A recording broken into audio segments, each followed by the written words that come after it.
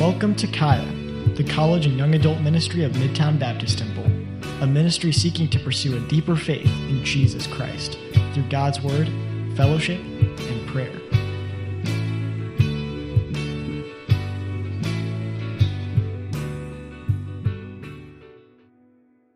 I just can't tell you guys how grateful I am to be here. And that might, this doesn't look like church, does it? This doesn't look like what we think of as church. But if we can come together and worship and open the Word together, we're doing church. And I've been waiting for us to have our own space since mid-March. And I am so grateful that we get to get away like this in our own environment that feels like, it feels like it's us. It feels like Kaya's together, and that means a lot. And I want you to know that this ministry has always come from fairly humble beginnings. This ministry started with about 8 people in an attic space, much more lowly looking than this. This is like a palace compared to where we started ministry, and I want to maybe point something else out to you very briefly, just because I know that things still feel weird, and this, for some of you, this doesn't feel like home, and this feels like, it's just this is another transitional moment. The apostles in Acts were much more familiar with dust on their feet than with pews. And if we ever get too comfortable with any one thing, then we're setting ourselves up to not trust God. And so, there's things that we've got to work some kinks out this week with worship, and hopefully next week we'll come back and we'll do this even better, make it a little more refined. But I do want to say that if at any point we begin to trust in our flesh or in our hands, then we will fail as a ministry to do the thing that God has called us to do. And all this study in Acts and all of this discussing what it means to be a righteous remnant, what that means is that this doesn't bother us. Is that being transient doesn't bother us. It doesn't. All this means is we have another opportunity to minister. And Jesus says this really amazing thing. He says that the foxes, they have holes to sleep in. And the birds of the air, they have nests to sleep in, to dwell in. But the Son of Man, he has no place to rest his head. And in Hebrews it talks about the strangers and the pilgrims, the righteous remnants of old, those believers that had faith to do whatever God asked them to do. And these people, they had no home. No matter where they went, they had no home. They could not find rest in this world. And guys, look, we're doing this series on a righteous remnant because we're talking about that very thing. Like, though the world despises us and we might not have any place where we feel like we belong, some of us, we just spent Thanksgiving with our family, and we came out of that knowing, I don't belong there, right? Like even our own families don't really feel like home sometimes. And we have to get familiar with discomfort if we're going to reach the world. And that's what Kaya is about. And I know that there's a few people here. This is their very first Sunday is here in this space. And so it's like you have no idea or no context for any of this. And I want to say welcome. And I want to say welcome to a ministry who's striving to die. And we don't know how to do it. Absent God's help, we don't know how to be all the things that He wants us to be, but we do believe this. We believe that God wants to use us to reach the entire world. And that even as humble as this may look right here, we're doing it. We're actually doing it. And I'm so thankful for that. And I'm so thankful for every one of you. And I feel like this is my first opportunity in 9 months to say, hey family, it's good to see you. I've been running like a crazy man trying to make sure services work and that Sam is getting what he needs over in main service, and we, just everything's changing from week to week, and it feels different, and it feels hard, and I want you to know, I feel really distant from you guys. And we were down in St. Paul's down the street, after service, we would take time for like an hour after service just to hang out and talk, and that was like my opportunity to meet new people, and I haven't had that for 9 months. And that really killed me, and I want to just confess that was like really, really difficult for me, and I'm so thankful that we have a space, and that when service lets out, we've got some cleaning to do, but we don't have to be in any hurry to leave and to get the next service in here. We can shake hands and give hugs and love each other. I mean, if that's allowed. I mean, that's on the stream, I guess, so hopefully no one sees that and gets us in trouble. But I'm hugging folks, so if you want to hug after service, I'm ready to do that. It's good to be with you. Okay, so here we are, Righteous Remnant.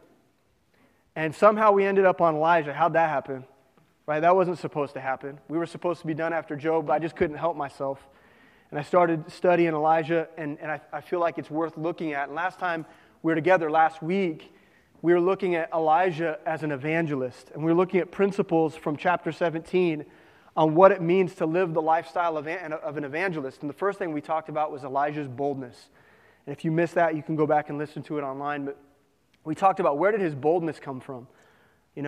How did he become such a bold individual in the faith? And we discussed how he believed that his God lived and that he was an ambassador for Christ. And that belief system created action, a boldness in his actions that far surpasses many of our own actions, And so we looked at that, and then we looked at the importance of retreating with God and how that's crucial for the evangelist, that we need time alone in devotion with God. We need times of retreat.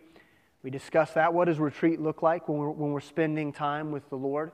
A lot of us are very, like it's uncomfortable to be alone and in silence with the Lord, with the Bible open in prayer. And so that's something that we need to refine in our lives. And then we finally talked about what it looked like to open the Word and feed others from what God has fed us, and to share from the table that God's put before us, and how we're to go to the lost with an open Bible. And the thing that sustains us from day to day, we should be using it to help sustain other people and to bring them into the faith. And so that was a really powerful study for me, and I hope it was for you as well. Today we're going to be talking about Obadiah, which is just a fun word to say.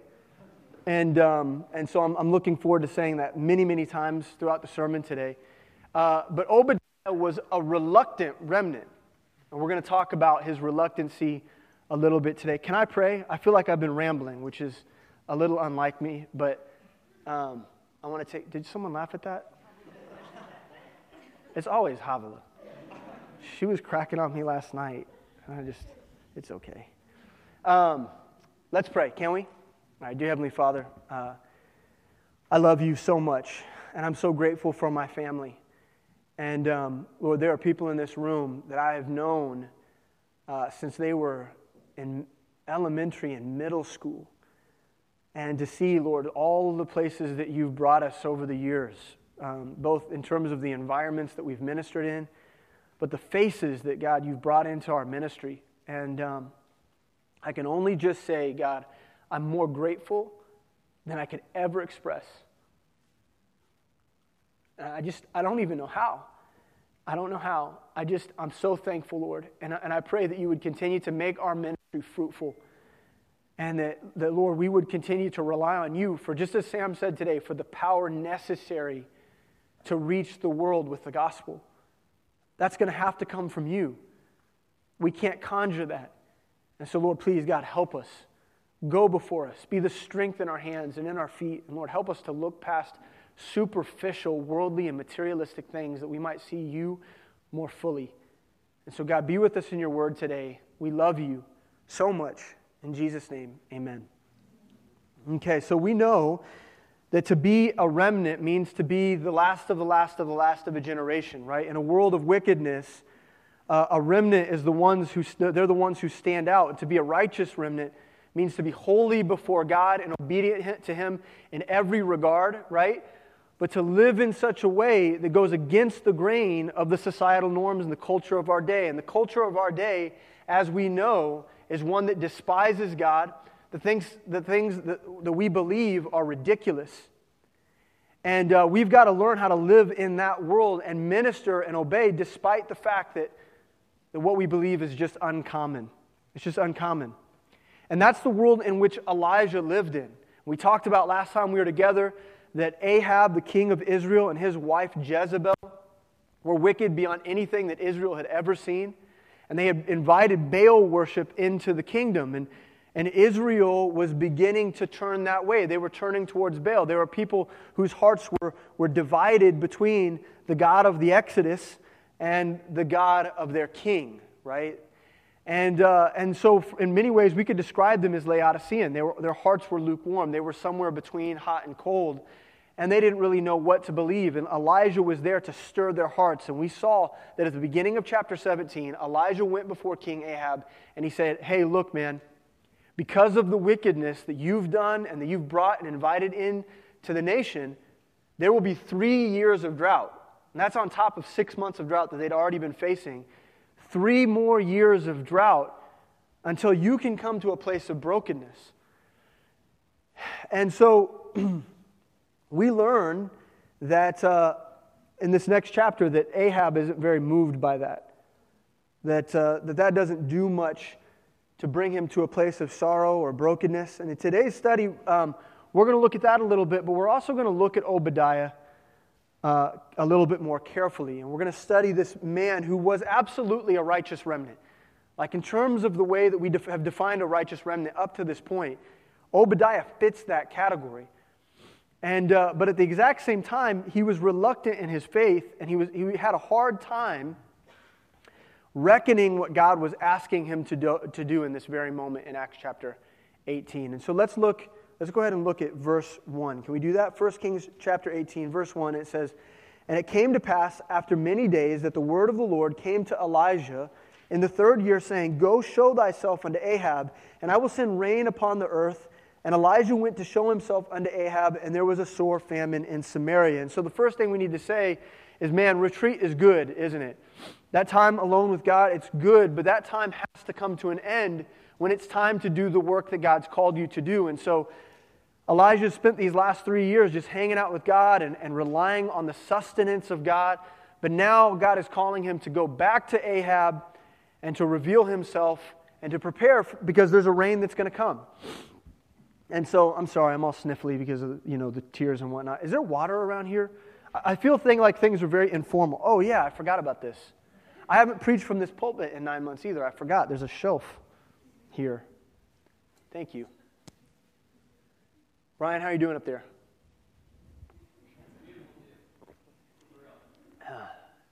Praise God. Yeah, it's good to have everybody together, isn't it? So those times of retreat, they've got to come to an end so that we can go do the work, and God goes with us. See, what the time of retreat does is it proves that God is with us as we go. Does that make sense? And so Elijah knows that he is to go meet Ahab once again, that the Lord is going to be with him. And so God says, go.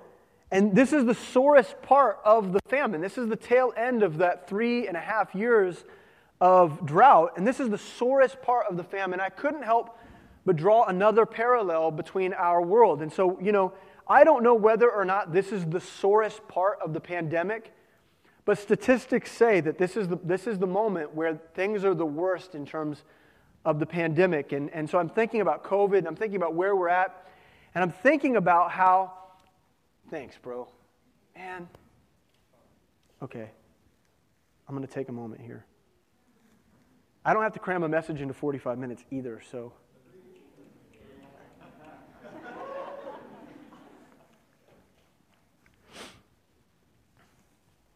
So, for us, we might see a similarity here in that God has called us to do a work in the midst of what we would describe as a tribulation, that of Ezekiel chapter 14. Remember, we worked through all the different types of judgment, and one of them was famine. Remember that? In Ezekiel chapter 14, when we were trying to define what a remnant age looks like, one of those judgments is drought and famine. And another one was pestilence, and we're facing a pestilence, a pandemic of all our own, right? And it's unique to us. And we may be in the sorest moments of the pandemic, but it doesn't change the fact that there's a calling on our life and we must go in the midst of that. Like, despite how difficult it is, there is people that need to be reached. And for the New Testament believer, the mission-minded believer, for the righteous remnant, it's our responsibility to go despite how hard things are and how fearful the world is. All right, so we look around, we say to ourselves, well, this isn't a moment. This isn't a moment in our time where we should be working the mission. I mean, look at all the restrictions on travel and the way that we got to do things.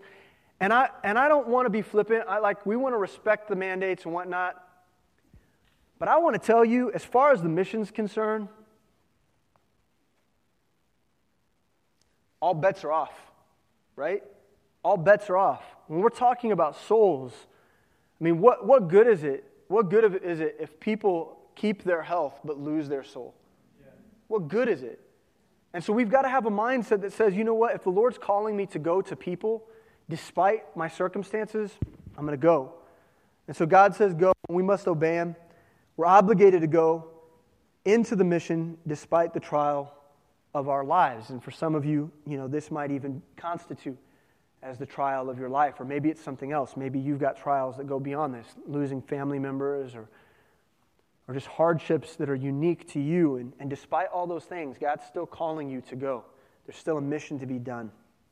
And so he goes, and Elijah is going to, in a moment here, meet this guy Obadiah. But before we get there, I want to introduce you to Obadiah. Okay, so verse 3 says this, and Ahab called Obadiah, which was the governor of his house. Okay, so Obadiah works for Ahab. Now we're going to find that Obadiah was a righteous man, and you might say to yourself, well, what is a righteous man like Obadiah doing working for a king that's as wicked as Ahab? Like, how does he reconcile that? How does he say to himself that this is okay, right? Well, the truth is we see men of God throughout history. We're talking about Joseph and Daniel and men like that who go and they work alongside wicked kings to make provision for God's people. And God uses them strategically in those settings in order to be used. And that's no different for Obadiah here. So listen to what it says. Now Obadiah feared the Lord greatly, for it was so when Jezebel cut off the prophets of the Lord that Obadiah took 100 prophets and hid them by 50 in a cave and fed them with bread and water. Okay? So what we see here is that not only is Obadiah serving the king, okay, administratively, that he's functioning in his proper role. We see him doing that here. But beyond that, he is serving the Lord in his position. He's being used. And so despite the fact that if Jezebel was to find out that he was feeding these prophets, I mean, he's taking these 100 prophets, right? These teachers of the nation of Israel, these men who have been putting their life on the line to preach a repentance message in a world that's basically turned its back on God. He's taken these men and he's hid them away to protect them in caves, right? And he's hiding them away and he's protecting them. He's looking out for them. And then he's going to what we assume is the king's kitchen to get bread and water and to take from the king to sustain the prophets. I mean, the dude's looking, I mean, he's looking down the barrel of Jezebel's shotgun, right? He's facing what is most certainly his death if she finds out. And so we have here a righteous man. We've got a man of God who's functioning without fear. And that reminds us of exactly how we should be living and how we should be counting the cost every single day. And so here's our first key point for this morning. The righteous remnant is always weighing their natural fears against the fear of God. Always doing that. Every single day. We all have fear. We all have things that we struggle with in the flesh. Things that if we sit and we contemplate our circumstances, our situation, they bring us anxiety. They make us cower, resist, hold back. But if every day we're not taking those things and holding them up against and in comparison to our fear of God, then we're going to be useless. We're going to be useless. And so Obadiah was the type of guy who said, who do I fear more? Man or God? And for him, the answer was God, at least in this moment. So we need to be counting the cost every day just the same way. We've got to be looking at our situations and weighing the risks. Too many of us are drawing the wrong conclusions. When we compare our situations against our situations, man, we find ourselves in retreat. I mean, there are people that are not here right now because when they looked at their circumstances and their situation, they cowered in fear. They retreated. And they told themselves, I can't obey God. And that's literally the only place you can come to is I can't obey God, and so instead I'm going to leave the church, or I'm not going to go, or I'm not going to participate, or I'm going to slowly, sneak out of Bible study. I'm going to disappear. I'm going to get off the radar, and that's my only solution because my fears are just too great. We all know people who've done that over the last year. And it's devastating. It's devastating to watch. But listen to me. Don't be so arrogant or so proud to say to not say to yourself that could be me. Like in the right situation, that could be me. And if I'm not constantly comparing my situation against who God is, I might end up just like my lost brothers and sisters who were too afraid to press on. Are you guys with me? Now let's talk about Ahab. Verse 5 says, in Ahab's...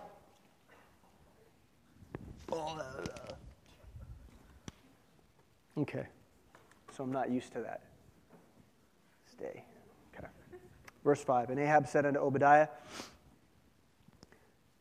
go into the land, unto all fountains of water, and unto all brooks. Peradventure we may find grass to save the horses and mules alive, that we lose not all the beasts. So they divided the land between them to pass through it.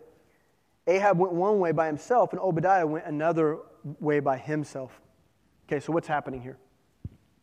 So Ahab, the king, is so concerned about his livestock and his cattle that he is going out himself, not even his servants, right? He's going out himself to find pasture, to find some place near water where there might be grass to feed his oxen and his cattle, right? And so him and Obadiah, they go out together, and he says, I'm going to go this way. I'm going to cover this land mass over here, and you're going to cover that land mass. You look over there. And between the two of us, we've got to find a place to take my cattle to be fed. Now, I think there's a really interesting picture here. So after 3 years of drought and famine, Ahab is still trying to find a way around his situation. Right? Rather than being broken and going before the Lord and saying, I was wrong, you were right all along, he's still looking for ways to circumvent God's plan.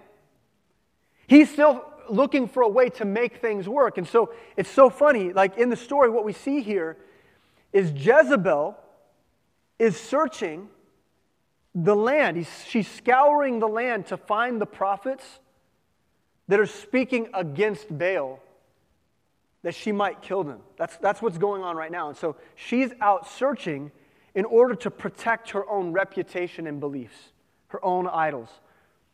So Jezebel is working to protect herself from the loss of her idols. And at the same time, her husband Ahab is searching the land and looking for a way to protect himself from losing his wealth. And this is just like so many lost people. Is that despite their circumstances, they're working so hard to make a way in order to retain the things that they love, the false idols that they worship, or their wealth, or their resources. See, they would much rather work around God in order to keep the things that satisfy them than to die to self and accept the fact that our God lives.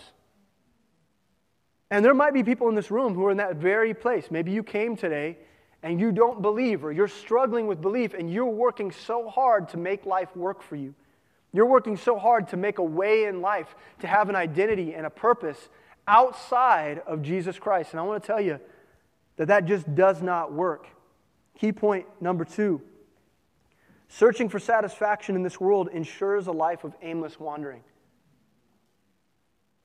You know, I was talking a minute ago about the people that walk away from the faith, that they can no longer justify following God because of fears or anxieties or things that they're afraid that they won't get if they follow God. And what they often find themselves doing is after they walk away from the Lord, they begin wandering around just like the lost world does, aimless, looking for peace, looking for hope, looking for protection, looking for wealth, looking to satisfy passions, looking to establish idols, anything that doesn't look like God. Just anything that doesn't look like the death, burial, and resurrection of Jesus Christ. Anything that doesn't look like submission. Because I just can't do that. It's just too hard. It just means I'm going to have to lose the things that I want. But I'm telling you, there's no satisfaction there. And as long as we are seeking personal preservation, then we're never going to find spiritual liberation. We never will. We never will. And if our objectives are to protect the things that we've built and our personal desires, then we're always just going to be wandering. And there may be believers in this room right now who are tempted with that very thing. To wander, to go. Because this is hard. This way is hard. I've been watching a lot of Mandalorian. If you have not watched that, it's just so entertaining. It's just so good. And every time he says, this is the way, I just just something spiritual inside of me rejoices. You know, I don't know. But the truth is, there is only one way. You know, I don't know if we have time for that. I'm not going to go down that road. Okay. So as Obadiah obediently helps Ahab search for grass, he encounters the man of spiritual fame. He comes across Elijah. They cross paths. And so what we have here is a remnant encounter. Two righteous remnant men come in contact with one another. And we're going to learn so much from this. And this is where we're going to really press in, okay? And so they come across each other, and Elijah's famous at this point because this is the guy that came before Ahab and just wasn't afraid and said, look, bro, here comes a drought. And he's not afraid, and then he just disappeared, right? It's like Tupac. When I was a young man, I was literally waiting. I was waiting for Tupac to return one day just to show up. Some of you don't really even know who Tupac is. But anyway, they're all waiting. They're like, where is the man Elijah? When is he going to show up? And here he is, and Obadiah encounters him. In verse 7 it says, and as Obadiah was in the way, there it is, in the way. Behold, Elijah met him, and he knew him, and fell on his face, and said, art thou that my Lord Elijah? And he answered him, I am. Go tell thy Lord, behold, Elijah is here. So Obadiah proves his humility here. He falls before Elijah, and he says, Are you that Elijah, my Lord? Right? He calls him Lord. Now, the thing that I love about what happens right here is Elijah is completely uncomfortable with that terminology. And so he refers to him as Lord, and he falls down before him, and Elijah is like, yeah, I'm Elijah. Now you go to your Lord, right? And he says, you go to your Lord. And what he's referring to is your master is Ahab. That's the guy you work for. Don't call me Lord. I'm not comfortable with that term. And I want to point something out to you that this is true of all righteous remnant. The righteous remnant is uncomfortable with terms that elevate them to a place of authority and esteem. I mean, true humility looks like I'm not comfortable with that terminology. You can call someone else that, but I'm just a lowly righteous remnant. I'm just whatever God made me to be. And I think that, there's something there to be learned. I think a lot of us, we like titles and we like positions of authority and we like oversight and we like to be leaders and we like to be regarded. And I think that, if we're going to make it in this world and we're going to be righteous till the very end, we're going to have to forego some of those desires. Right? We're going to have to look past the fact that we want some position or there's a title or there's something that we want and we're not getting the thing that we want or people are not seeing me or perceiving me the way that I ought to be perceived. You're probably going to have to let go of that if you're going to amount to anything in the kingdom of God. That's got to not be important to you because we've got work to do, and if you're concerned about a title or a position, It's going to be a distraction from the thing that God's calling you to be and to do. You understand? And so we've got to learn to be humble. And I know a lot of us like to hear the praises of men, and it's always good to affirm people when they're doing what's right and obeying. Like we need to tell one another, like, thank you for yielding to the Lord. That's a good thing. But we don't need to be looking for the affirmation of men or titles or positions or whatever it may be. We need to be looking to obey God and to get the work done. And so Elijah quickly deflects this way of thinking, and he says, look, go to your Lord. You got something to tell him. I need to meet with him. I need to meet with him. And so here we go.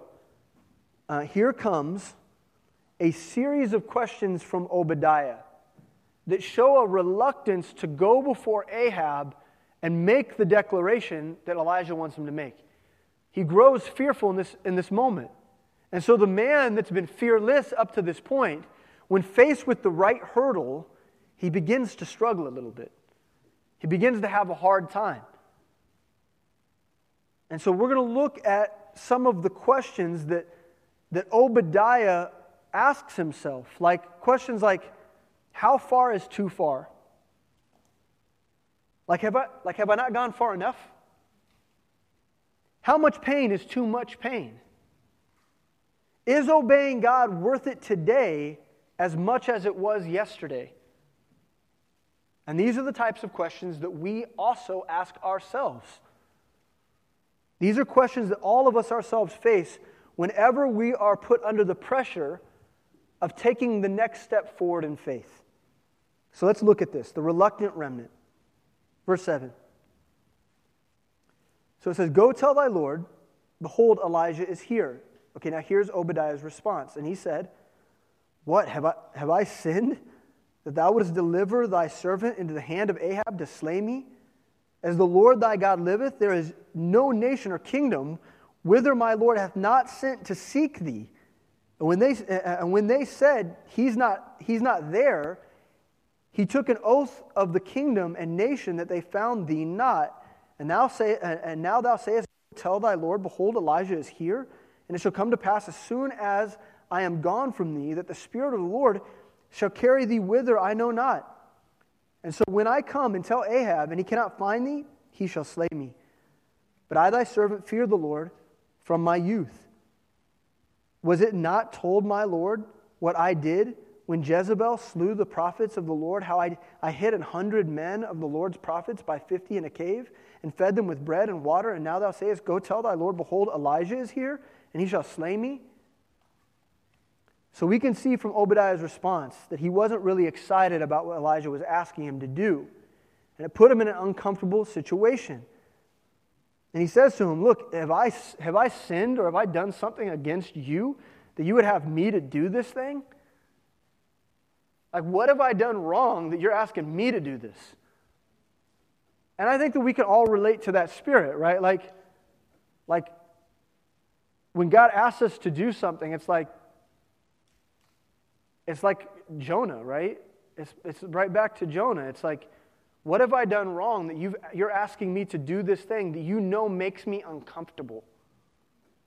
Like, is this punishment, God? Like, are you punishing me right now? Because you know that's the one thing I don't want to do. Of all of the things to do, I mean, that's the one thing I don't want to do, and that's the one thing I don't want to be. And so Obadiah makes 4 arguments before Elijah, reasons that he might be dismissed from this assignment. Each one may be an excuse that we also would also have before God. These are all things that are reluctancies in our own heart. So let's look at the very first one. The reluctance because of circumstance. Reluctance because of circumstance. Verse 10, as the Lord thy God liveth, there is no nation or kingdom whither my Lord hath not sent to seek thee. And when they said, he is not there, he took an oath of the kingdom and nation that they found thee not. And so what he says is, look, the timing just isn't right. These guys have been looking for you everywhere. Everywhere. And they've got the people all over the community, everywhere in the nation, vowing vows that if they're to even see you, that they've got to report it immediately. These people are making oaths in all the villages, and they are looking for you. I'm just telling you, Elijah, your timing is bad right now. And so Obadiah first calls into question whether or not the circumstances are befitting Elijah's arrival, as it poses a great threat both to him and Elijah. And so circumstantially, he's like, this is just not good timing.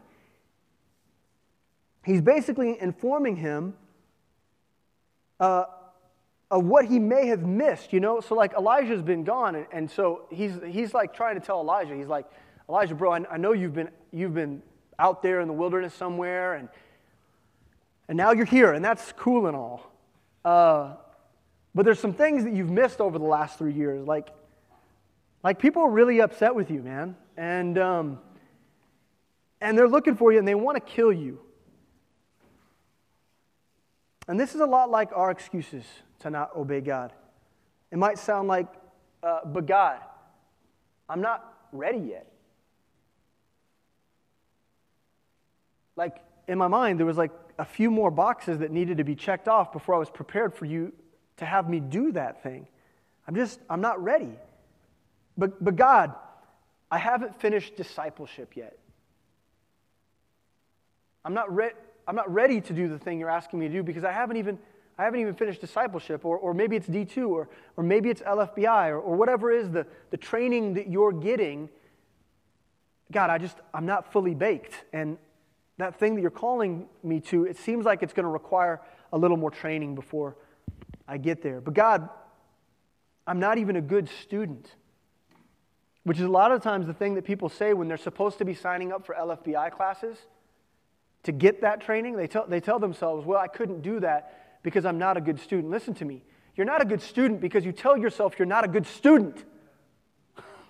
Like, how could you ever be a good student if all along the way you're convincing yourself that you can't do the one thing that you're supposed to do? But we do it. But God, I just don't have time right now. But if God's asking you to do it, do you think He's not aware, like, of your schedule? But we have excuses like that. But God, I don't have the money to go on that missions trip. Circumstances that we're convinced get in the way of the thing that God's calling us to do. Like He's not, like He doesn't feed men with ravens or something. Like God isn't miraculous. Like He didn't resurrect from the dead. Like He can't make a way. If He's calling you to that thing, God can make a way. But God, what about COVID? But God, campuses are shut down. I mean, how could I possibly evangelize the way you're asking me to? Campuses aren't even open right now. But God, evangelism doesn't work like that. Isn't that funny how often we tell God how evangelism is supposed to work? Like we sit around and we debate like whether or not we should be doing this or that. And should we be knocking on doors, or we should be out on the plaza? And we tell God what we think that evangelism should look like when He gives us like 400 different ways that evangelism should look in Scripture, right? It looks like you keeping your mouth open and ready to preach the gospel. Well, we've got all kinds of reasons and excuses why, evangelism, it shouldn't look that way. But God, I don't even know them well enough to speak up yet. We all tell ourselves that. Well, God, I haven't quite built the relationship with that person yet. How could I possibly cross that threshold? I mean, it seems premature. But God, what if we just waited a little bit longer? Key point. The circumstances are rarely right. And that's why we need faith. Like when are your circumstances going to be right to obey God? It's one of the funny things that people who are married often have these conversations about having kids. Like, well, we don't quite have the finances yet to have a kid. And people who have kids, what do they always say? They always say, you'll never be ready. You'll never be ready to have kids. At what point are you going to have all of the right boxes checked to have children? Right? And so, we come up with all these excuses of why we don't want to have cute little babies. Ruining our life is what we're really saying. It's like, well, I'm just not ready to have my life ruined. God. But the truth is, that same anecdote applies here. Like, when are you ever going to be ready? When are your circumstances ever going to be right for obeying God? They're not. That's the point. Like, God makes a habit of calling people when their circumstances aren't right so that you have to rely on Him. Like, that's the whole point, right? Like he's trying to bring you into a position of faith where you have to rely on him, where you are desperate, where you are urgent, because he wants you relying on him. And so if you're looking for your circumstances to be right, well, that's the wrong reason to be reluctant about obeying God. Does that make sense? Okay, 2, he's reluctant because of distrust. He's reluctant because of distrust. Specifically, distrust of the people that he's supposed to be ministering with. All right, look at what it says. 11. And now thou sayest, Go tell thy Lord, behold, Elijah is here. And it shall come to pass, as soon as I am gone from thee, that the Spirit of the Lord shall carry thee whither I know not. And so when I am come and tell Ahab, he cannot find thee, and he shall slay me. So here Obadiah fears the moment he leaves to go tell Ahab that Elijah is going to just disappear. You know, like the way he did before. Right? He goes before Ahab, and then suddenly he's gone for 3 years. No one knows where he's at. And so Obadiah is saying, like, look, bro, I'm going to leave. We're standing here right now, and I appreciate what you're asking me. But I'm going to leave, and I'm going to go tell Ahab that you're over here and that you want to meet with him. And then we're going to come back, and you're going to be gone. And even, you know, he's spiritual enough to say, well, like, the Spirit of God, you know, the Spirit might just carry you off to some other place. And what he's really saying is like, look, bro, I can't trust you to be here when I get back. And that's tough because a lot of us struggle with trusting one another in ministry too. Like a lot of times we don't step out in faith to do the thing that God's called us to do because we don't know who's going to have our back. And we look around and we're like, well, what if people leave me high and dry? But listen to me, I'm going to tell you right now, I can't be who I need to be as a minister of Christ without you guys. I need you. And I'd like to believe that you need me and that you need one another and that God has called us to be fitly joined, that we're supposed to be working together. You know, at the heart of this is fear. Fear that he might be left behind by the people that he loves the most or that should love him. And a lot of us have a lot of insecurity about how we're perceived by one another in here. And we hold each other to really tough expectations. Did you know that? Like, you know, like when we let each other down, some of us get way too hurt by that. I am only going to let you down. I can't be perfect for you. I've never felt that more than through this entire stint of COVID. I feel completely insufficient for the job. And that's true among one another too. What are you wanting from one another? For that person to be perfect? To always have your back the right way, exactly the way you expect? That's so messed up. That's such the wrong perspective. We've got to rely on one another despite the fact that we're going to fail each other because God's called us to be fitly joined. I don't know how it works, how puzzle pieces that aren't supposed to fit together do, how blocks that are inconsistency. You know, one of the things I love about Kansas City is that there's these limestone walls everywhere. You know, have you ever noticed that? Maybe you don't look at walls, but I'm old enough where I think, man, look at that landscape. It's wonderful. I'm at that age in my life. But like if you go around the Art Institute and like over there by KCAI and there's these beautiful limestone walls and all of them are different and they've got these rocks that aren't supposed to fit together. But there was a mason out there, right, with mortar and a hammer, and he took those things and he fit them together despite the fact that they were never supposed to fit together. And that's the way we are too as a family. And so here's the key point. Here's the principle that we need to recognize, is that God entrusts people. God does that. And so we can entrust people when we trust God. God is the thing. He's the mortar that brings us together despite the fact that we don't fit. Right? And if God has entrusted us with the greatest care ever, I mean, He's given us the work, the Great Commission, to go and to reach souls. That took some trust, don't you think? To like leave everything in our watch care? That's problematic, but I'm not going to tell God His business. But you know, it just seems a little risky, right? Because we suck so bad, right? But He entrusted us. And here's the deal. We can entrust one another if we trust God. If we trust God that He's going to do His work and that people are going to struggle along the way and we're just a family, we're just a mess, but God is going to make things work, we can learn to trust one another. Ephesians 4:15 says, "But speaking the truth in love may grow into him all things, which is the head, even Christ, from whom the whole body, fitly joined together and compacted by that which every joint supplieth, according to the effectual working in the measure of every part, making the increase of the body unto the edifying of itself in love."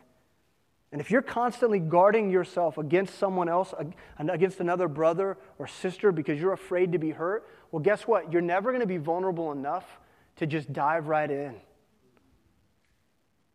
And the water's warm. And that might be because we're all pissed in the pool.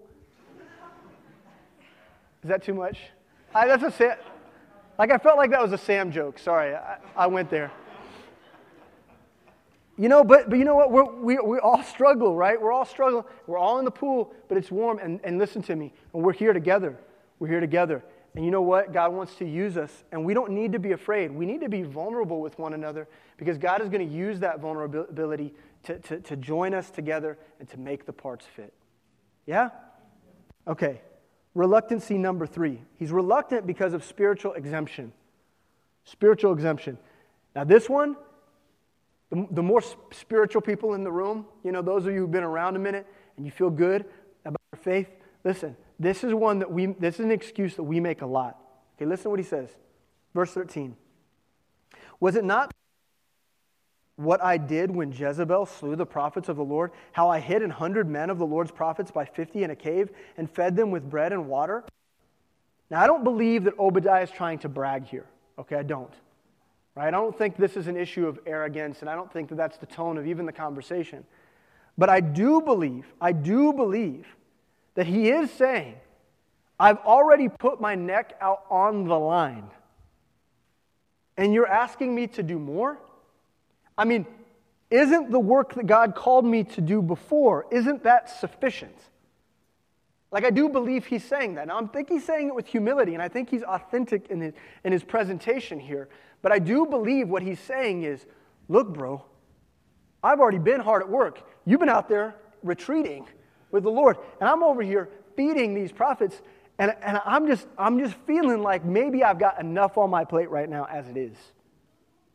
And he's basically saying, isn't there a spiritual exemption here? I've been spiritual enough thus far. Aren't I good to maybe pass on this one? I think we approach God's call with similar reluctancy. But God, I'm already doing this thing over here. I'm already doing this. Isn't that enough? Who else could do this thing that you're asking me to do? Someone else, certainly, who's got more time and capacity or energy, or someone who's just got maybe more faith. They can do that over there, and I'll stay over here. I'll stay in my lane, right? We do this with God. And so here's the key point. Yesterday's faith is insufficient for today's calling. Yesterday's faith is insufficient for today's calling. And so you might applaud yourself for what you did yesterday, but the truth is, God might be calling you to something way harder today. And are you going to tell him no?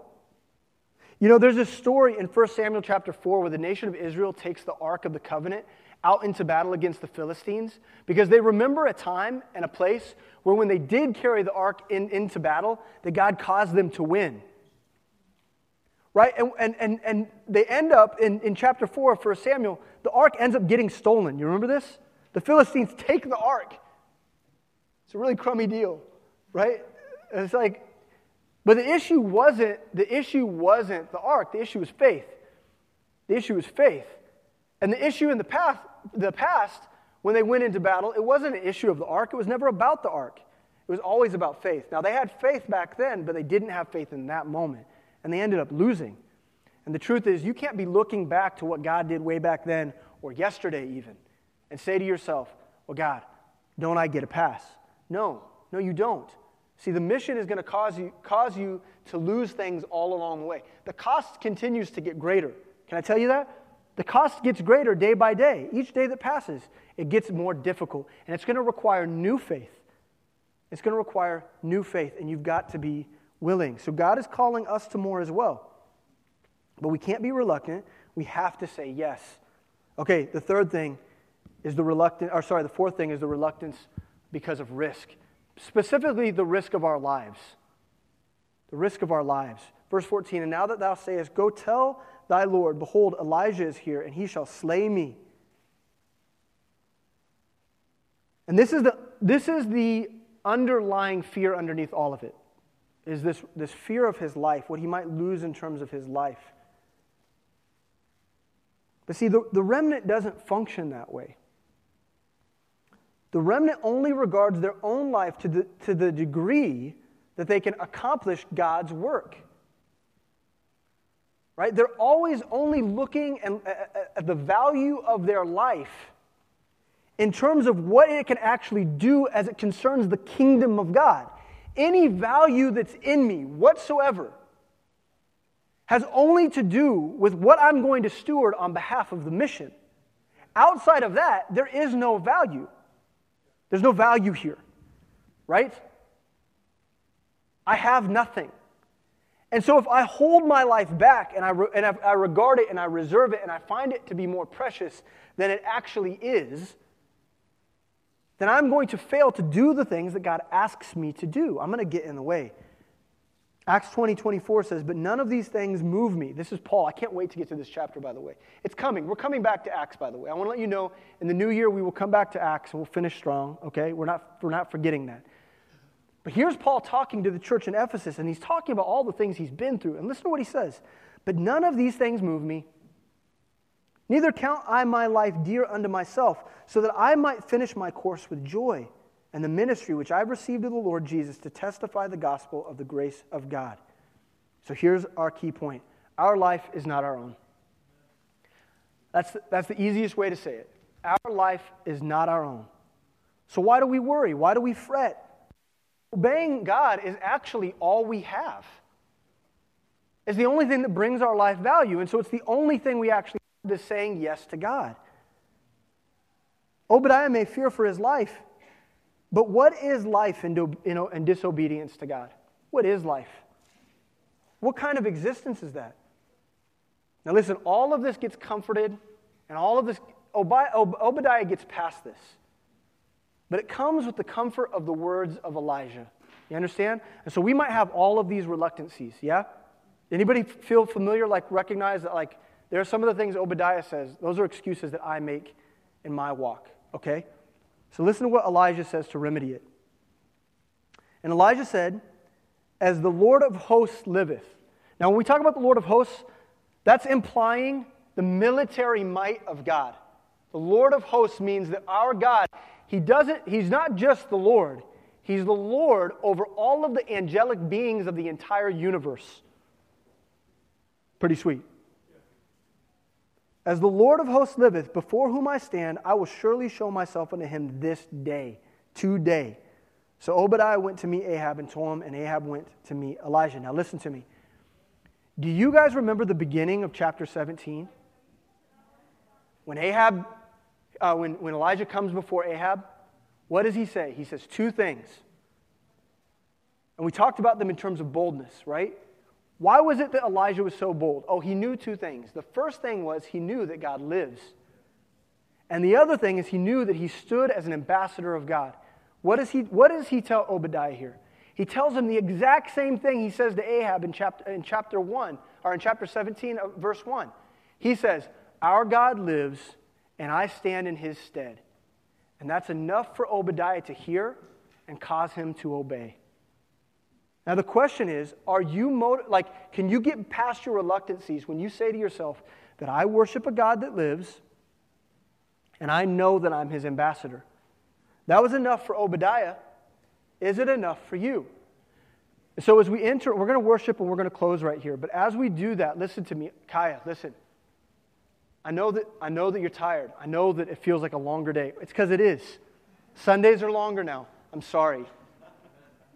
You'll get used to it. Your butt will get more calloused sitting there, and you're going to be fine. But listen to me. You know what? You're not going to be fine if you leave here and you allow yourself to be distracted and you allow yourself to think about how hungry you are and how, hey, wasn't church good today, but I'm going to go do this, and that today.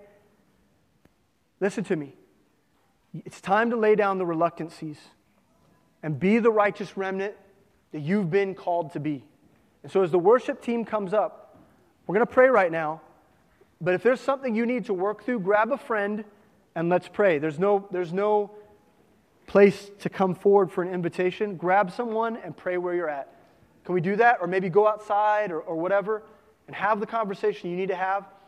It's time to put away the excuses and lean in. You understand? Let's pray. Dear Heavenly Father, Lord, we love you and we thank you for this time. We thank you for your word. We thank you for the testimony of Obadiah. What a righteous man. What an amazing person. A man fearless. But he's just dealing with all the things. Honestly, these are things that we struggle with too. And in fact, these are going to be things that we see Elijah struggle with. And so, Lord, God, let us put aside our pride and let's not judge Obadiah. Lord, help us to see ourselves, to judge ourselves and to say, I have similar fears and I need to lay them down and I need to trust you for something fresh, something new. Because, God, I know you're calling me to something more and the vision is being increased for my life. And I know that I've got to decide today that there's things that I need to do that I would have never, ever considered. Things I put on the back shelf, things that I disregarded. I need the faith to move forward and press on, Lord. Give me that faith. I need it. Help me to believe that you live and that I am your ambassador. And if I believe that, I'll go anywhere that you ask me to go. So give us that kind of faith today. We trust you for it. In Jesus' name, amen. Love you guys. We hope that today's message encouraged you to follow Christ in His Word. For more information about Kaya, for service times, and information about our disciple-making ministry, please visit our website at caya.live.